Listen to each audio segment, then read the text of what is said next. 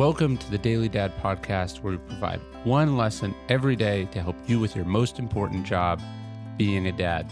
These are lessons inspired by ancient philosophy, by practical wisdom, and insights from dads all over the world.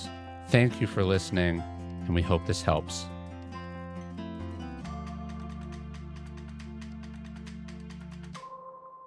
Here's where to be a competitive parent. Way too many parents are competitive. They see the car their neighbor is driving and they want to get a better one. They hear their friend's kid got into a fancy school and they think, my kid is smarter. I've got to get them in there too. We want to make more money than other parents. We want our kids to beat other kids in sports. We want our kids to be cuter than other kids. We want our houses to be cleaner.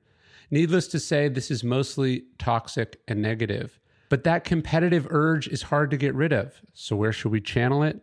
We've told you about Jeannie Gaffigan before, whose haunting story of a surprise pear-sized tumor changed her and her family's life.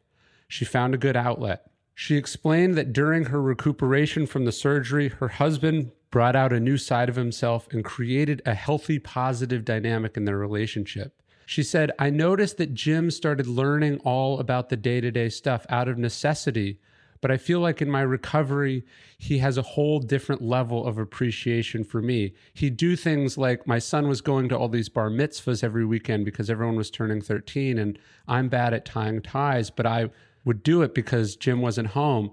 And then Jim would be like, when he does something better than me, he brags about it. He said, who ties the better tie? So there was a lot of this kind of fun competition about who made eggs better. And it was a different level of our relationship because before he was not doing that stuff.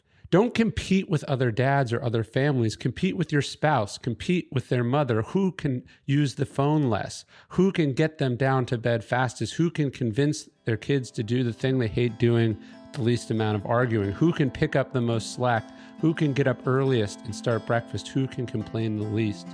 You'll both be better and happy for it. Your kids might not notice, but they'll be better and happier for it too. You're listening to the Daily Dad Podcast, one meditation a day inspired to help you do your most important job, which is be a great father. These are meditations inspired by ancient wisdom, psychological research, and just great strategies from normal dads just like you. Thanks for listening.